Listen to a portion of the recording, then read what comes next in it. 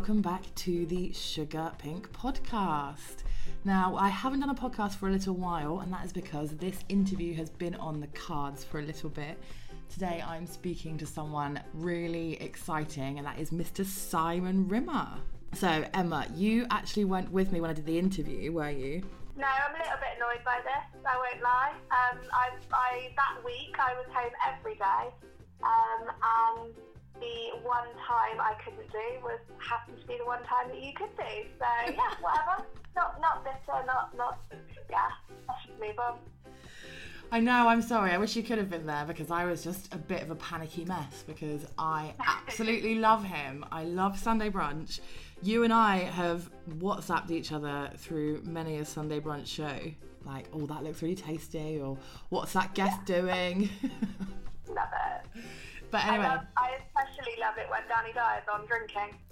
So for anyone that doesn't watch Sunday Brunch, it's like a magazine style show where they have guests on every week, and Simon Rimmer is a chef. He has 16 restaurants and he's been a TV chef for 13 years. So he does little cooking segments, and then there's like famous people on and all that stuff. So yeah, I managed to get to interview him over the telephone, and it was very exciting. So how did the interview with Simon come about then? Has he seen your blogs or? Well, he's actually become the ambassador for Hoover. Okay, what's that got to do with food? Well, loads of people don't actually realise that Hoover have a portfolio of ovens and hobs and hoods and things like that are for the domestic kitchen as well as commercial. Oh. So they got Simon involved to help with the promotion of their new range. Yeah, and then inform people like myself that Hoover are not just actual Hoovers.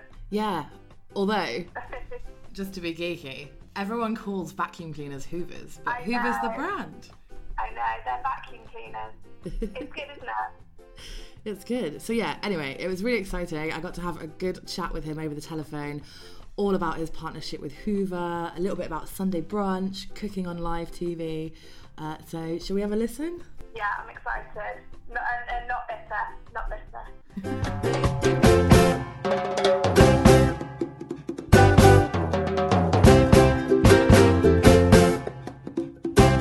So first of all, thank you so much for doing this. I so appreciate your time. No problem at all. I am personally a really big fan of yours. I've been watching your show from day one, so I'm delighted to get to speak to you, to be honest. Thank you very much.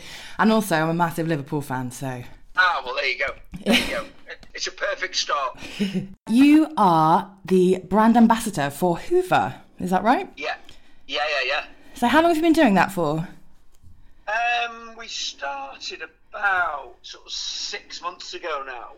And I do lots of kind of corporate stuff, but I always sort of have a strict rule that I'll only work with brands that I like or that are doing something that I think is interesting or different, and that want to get involved with. You know, I'm very fortunate that I've never knowingly kind of got involved with a brand and sort of gone, I don't even give a damn about them. Yeah. So when they approached me, then obviously, you know, you say the word Hoover and everyone thinks about vacuum cleaners. Exactly. Obviously. Yeah. And some of the stuff that they're doing with their hobs and their ovens is really interesting. From a domestic point of view, you know, so they're doing things like having sous vide drawers and sous vide ovens within their sort of domestic range, and then this HKP range that they do, where you can actually store cooked goods in your oven for up to 7 days, is proper kind of revolutionary stuff, really, and stuff that nobody's done in the domestic market before. You know, there are things that do that from in a commercial point of view. You know, you sort of think if you go to any kind of big event when they're cooking for like 500 people, then fundamentally your food is cooked and held at temperature in ideal conditions so they can serve it quickly.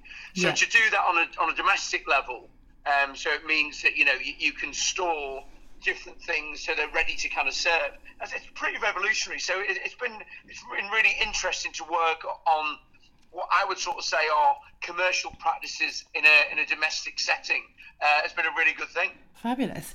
Have you been doing any kind of demonstrations or anything like that on their products? We did some demos out in Birmingham with their stuff, and then with it in-house, then we're doing sort of plenty of videos about, you know, utilising the technology that they've got and sort of highlighting the versatility of it. Because I think when you're an ambassador for a brand, I think one of the things that's always important is that I think that my role is to almost demystify the instruction manual.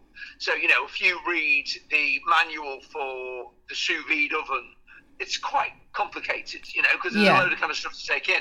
And I think that, you know, my role is really to demystify that and say, look, you know, what that means is seal this in a bag, you cook it at really, really low temperatures, it seals in all the nutrients, it keeps it kind of nice and moist, it makes it really nice and tasty, you can do marinades in it, blah, blah, blah, blah, blah. That's kind of quite a nice place to be. So I think that they're the good bits, you know, that almost translating what's very technical jargon into kind of everyday jargon that, you know, that your average person cooking at home will kind of understand and get excited by.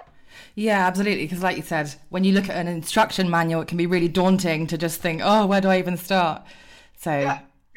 And also, I mean, the reality being that so many instruction manuals are translated. So, you know, if an instruction manual is written in Italian then translated to English, you do lose a certain nuance of kind of what they're actually trying to say. So, you know, so they go, what? That actually isn't even English, or it is, but you'd never ever say those words out loud. So, you know, there's a bit of that. Absolutely. So what's your biggest culinary tip for an unconfident cook? And is there any Hoover products that you think can help? I mean, I always sort of think that what you want to try and do is minimise the number of movements when you cook. You know, if you understand what I mean by that. So if you cook something, you don't want to have to use every single piece of kit that you have, and then every single pot and pan, and then equally then when it comes to serving, have to have 55 different movements, which is why people get stressed over doing Christmas dinner. So if you do Christmas dinner, you sort of think your average Christmas dinner, you've got to cook the turkey, so you've got to prep that and kind of cook it for the right amount of time. You've got to make your roast potatoes, which will involve peeling potatoes, parboiling potatoes, then roasting the potatoes. Then you've got gravy to make or to reheat. You've got sausages to cook, which fundamentally you'll then wrap in some bacon, etc., etc., etc. Then you've got all of your veg to cook. So you think to put your Sunday lunch on your roast dinner, your Christmas dinner on the plate, there's probably 14 movements in that. And we always reckon, from a restaurant point of view, if you can do a 5-movement dish, then that's pretty good.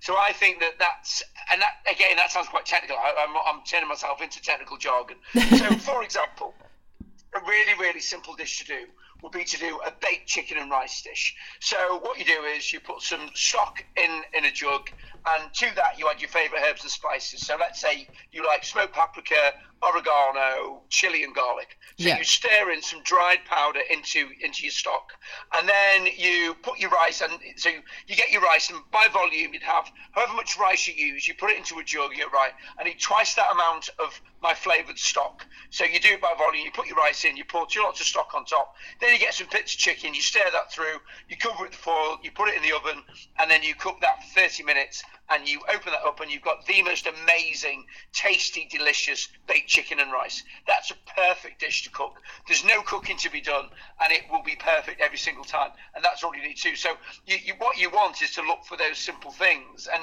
so that's my first thing. So really, really simple processes. Then the other is, if you're cooking something in a pan, what we all love to do is shake a pan, because we think it's about control. And what you want, you sort of think that the method of cooking is about heat transfer. So if you put a piece of fish or a piece of steak in the pan, leave it alone. Just let it sit there. Let the heat do its work. If you're shaking it around, you're not giving it a chance to cook properly. And equally, anything that you put in that pan, particularly protein, so fish or meat, make sure it's at room temperature before you start doing it.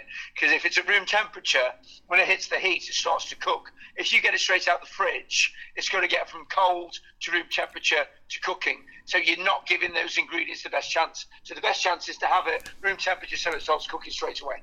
They're my 3 major tips for you. Amazing. That's so good. Thank you. And is there any particular Hoover products that you think can help an unconfident cook, or? Well, again, I think that, you know, some of the modern technology that they've got, and I think so much of the products themselves come down to the technology behind it. So you think timers on the ovens, you can preset ovens so you can prepare everything, just let it get clicked on. Those things work really well. The controllability on hobs is so much better now. So if you're using gas, then the gas jets are so much more sensitive. So rather than almost being kind of on or off, you've got a whole range in between that will enable you to do things really well. Induction is just getting better and better and better and more controllable. So that's good. But then the two things I mentioned before, like, you know, the sous vide and the keep heat process, those things are amazing. You know, so they make it really, really good that you can cook when you can. And I think that's a big thing, you know, with busy lives. So the expression at Hoover Review, which I really like, is that you kind of cook when you can, but eat when you want. Because the technology enables you to store things. So if you find, oh my God, I've got Monday night free, you know what, I'm going to cook loads of stuff. So you cook it on a Monday night, but then the technology enables you to kind of not have to eat it until, say, the Thursday night. That's brilliant. You know, that's really, really good technology to help any cook, whether they're competent or not. Amazing.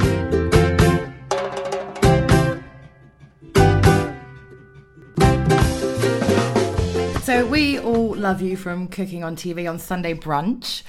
Do you find it's more pressure to cook on telly or to cook, like you mentioned, a big Christmas dinner for all the friends and family? Christmas dinner, I think, is the most stressful dish anybody cooks in the whole world. I don't think there's a dish that's more stressful than that. And I think it's just that whole thing that we build it up so much. You know, it has such a huge significance to our year, doesn't it? That's kind of stressful. Cooking on telly is fun. I've been doing it for so long. You know, I've been doing a live show every Sunday morning for 13 years.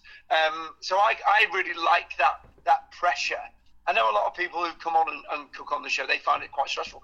I find it really enjoyable. And I quite like it when we're running out of time, when things go wrong, or when something funny happens. They're the best bits. Yeah, I love that too.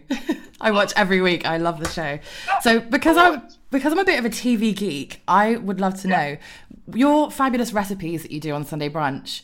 Do you kind of sit there with a team and come up with ideas? Because I imagine you can't cook everything on TV. It has to be a certain amount of prep. They're all mine. All yours. I spend my entire life, I just research all the time. I just read recipes all the time. I constantly write notes. So I have notebooks that are just full of kind of little scribbles of ideas. It might be, it might be ingredients, it might be textures, it might be a country name. I just constantly work on stuff. I never stop working on them. And I'm very fortunate that because I write recipes all the time, you know, I write a minimum of 4 recipes a week for the show. Plus I have 16 restaurants and, you know, we're constantly developing stuff. So my world is always about writing recipes. And then I have a really great team of home economists on Sunday Brunch. So on a Saturday when they do the advanced prep, it might well be that I might have said that it's 200 mils of stock, and in reality it's 220. So we're fortunate that, you know, we can tweak things before they go on, or it might be I've said, you know, cook this in a 10-inch tin, and the girls will go, you know what, it's actually better in a 9-inch, we'll get better results. Or if we're going to do it in 10, we should up the ingredients. So yes, it's a team effort in terms of the execution of them, but in terms of who writes the recipes, me, every single one. That makes me so happy. That's amazing. Because I'm sure you probably don't know who I am, obviously, but I'm a food blogger. I do know who you are. You do? Oh, but amazing. I researched you. I never do an interview without finding out who's interviewing me. Oh. That's a really good way to get caught out, isn't it, if you don't do that? True. But I didn't want to assume and just be like, oh, I'm sure you know who I am.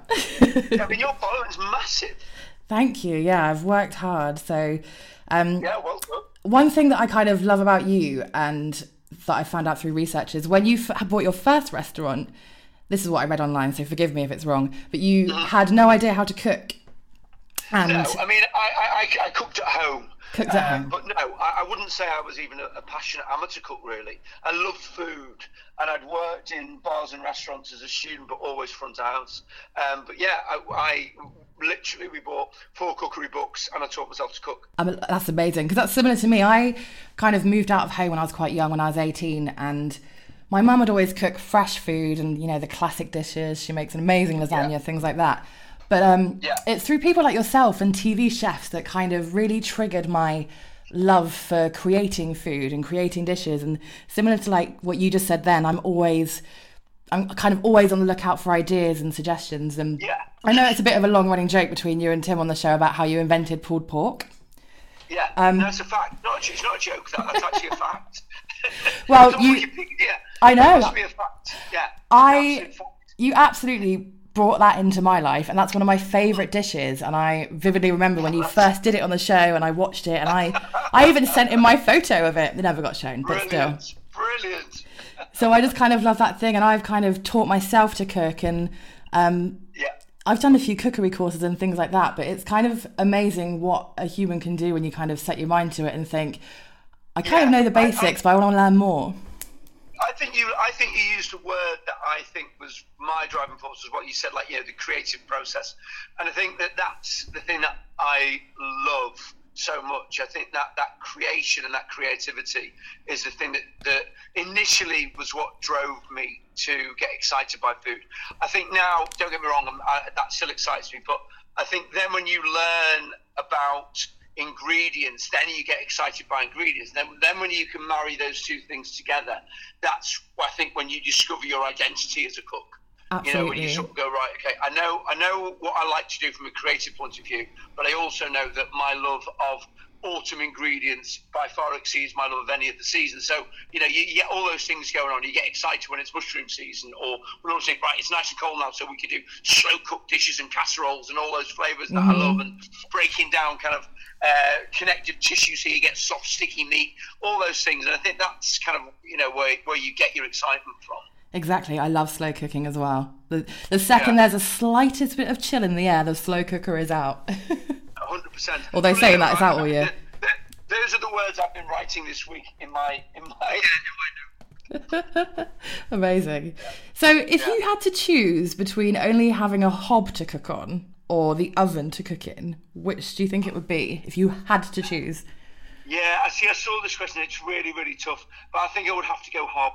Because I think you can use your hob as an oven, but you can't use your oven as a hob. That's true. See, I was thinking that. But then I was thinking a lot of hob stuff you could put in kind of casserole dishes and put in the oven maybe. Yeah, but you can't do the other way. So it's very hard to get a really delicious kind of bit of fish only using the oven or a bit of meat. Whereas like you can put a casserole on the hob, cover it really, really low heat, and then it will act like an oven. So yeah, I would go hob. Amazing. Okay. And if you had to choose between sweet or savoury forever? Oh, savoury every time. Me too. Yeah. I'm always a starter. If I go out, I have to have starter main rather than main pudding. Oh, God, yeah. And what's the weirdest flavour combination that you really enjoy? So I really like chocolate and pickled onion crisps together. Yeah, you see, I kind of quite like that. I mean, because that Tato Crisps in Northern Ireland, they did cheese and onion chocolate bar, didn't they? Cheese and onion crisp chocolate bar. Uh-huh. Which was amazing. Have you ever tried one? It's quite fantastic. No, really, but really I love the salt and sweet combination. Yeah. Like there was the little salted Ritz biscuits in chocolate once. Yeah, I mean my thing that everybody laughs at me, which is my sort of guilty pleasure. My guilty pleasure dish that I like to eat is baked beans with tin sardines in it. Oh, that sounds quite nice though. Yeah. But people laugh at me, and then I have baked beans, tin sardines, and hot sauce, and that's my favourite dish. And if I'm feeling really extravagant, I may have a bit of cheese on it as well. So you might have just already answered this question. So is there something that you'd like to eat when you just really cannot be bothered to cook for yourself? Something that I'd order rather than cook. Yeah. I suppose Indian food would always be my thing. I always find I'm all right at cooking Indian food, but I'm nowhere near as good as a really, really good Indian takeaway. So I think that would be, that would certainly be my point of kind of reference, really, that always, and also the fact that, because I want loads of different flavours, so to cook 4 different curries and some bhajis and samosas and some naan bread, I'm never going to make that. So yeah, that would always be my go-to, I think. Amazing. And what one kitchen tool should anyone that's wanting to start to cook own? Equipment-wise, Yeah. You need probably 2 good pans. You need a really good frying pan and then a really good kind of casserole pan or saucepan. You need a good knife. You need a microplane, and you need a blender. A blender? Yeah. Okay. I would think a blender's a good thing. Or a NutriBullet. I think NutriBullets are a good thing to buy because they're a blender, but you can also do lots of pretty things with them. Ah, okay. And we kind of mentioned about cooking on live TV, and you said you found it kind of easy. So is there anyone that's come on Sunday Brunch that's really either surprised you with how good or how knowledgeable they were about food already, or is just really panicked with the pressure of cooking on live TV? I mean, you get a lot of people who panic. We get a lot of people in advance who there'll be notes when we get our script on a Saturday that will say things like, and they're really worried that they're going to look stupid.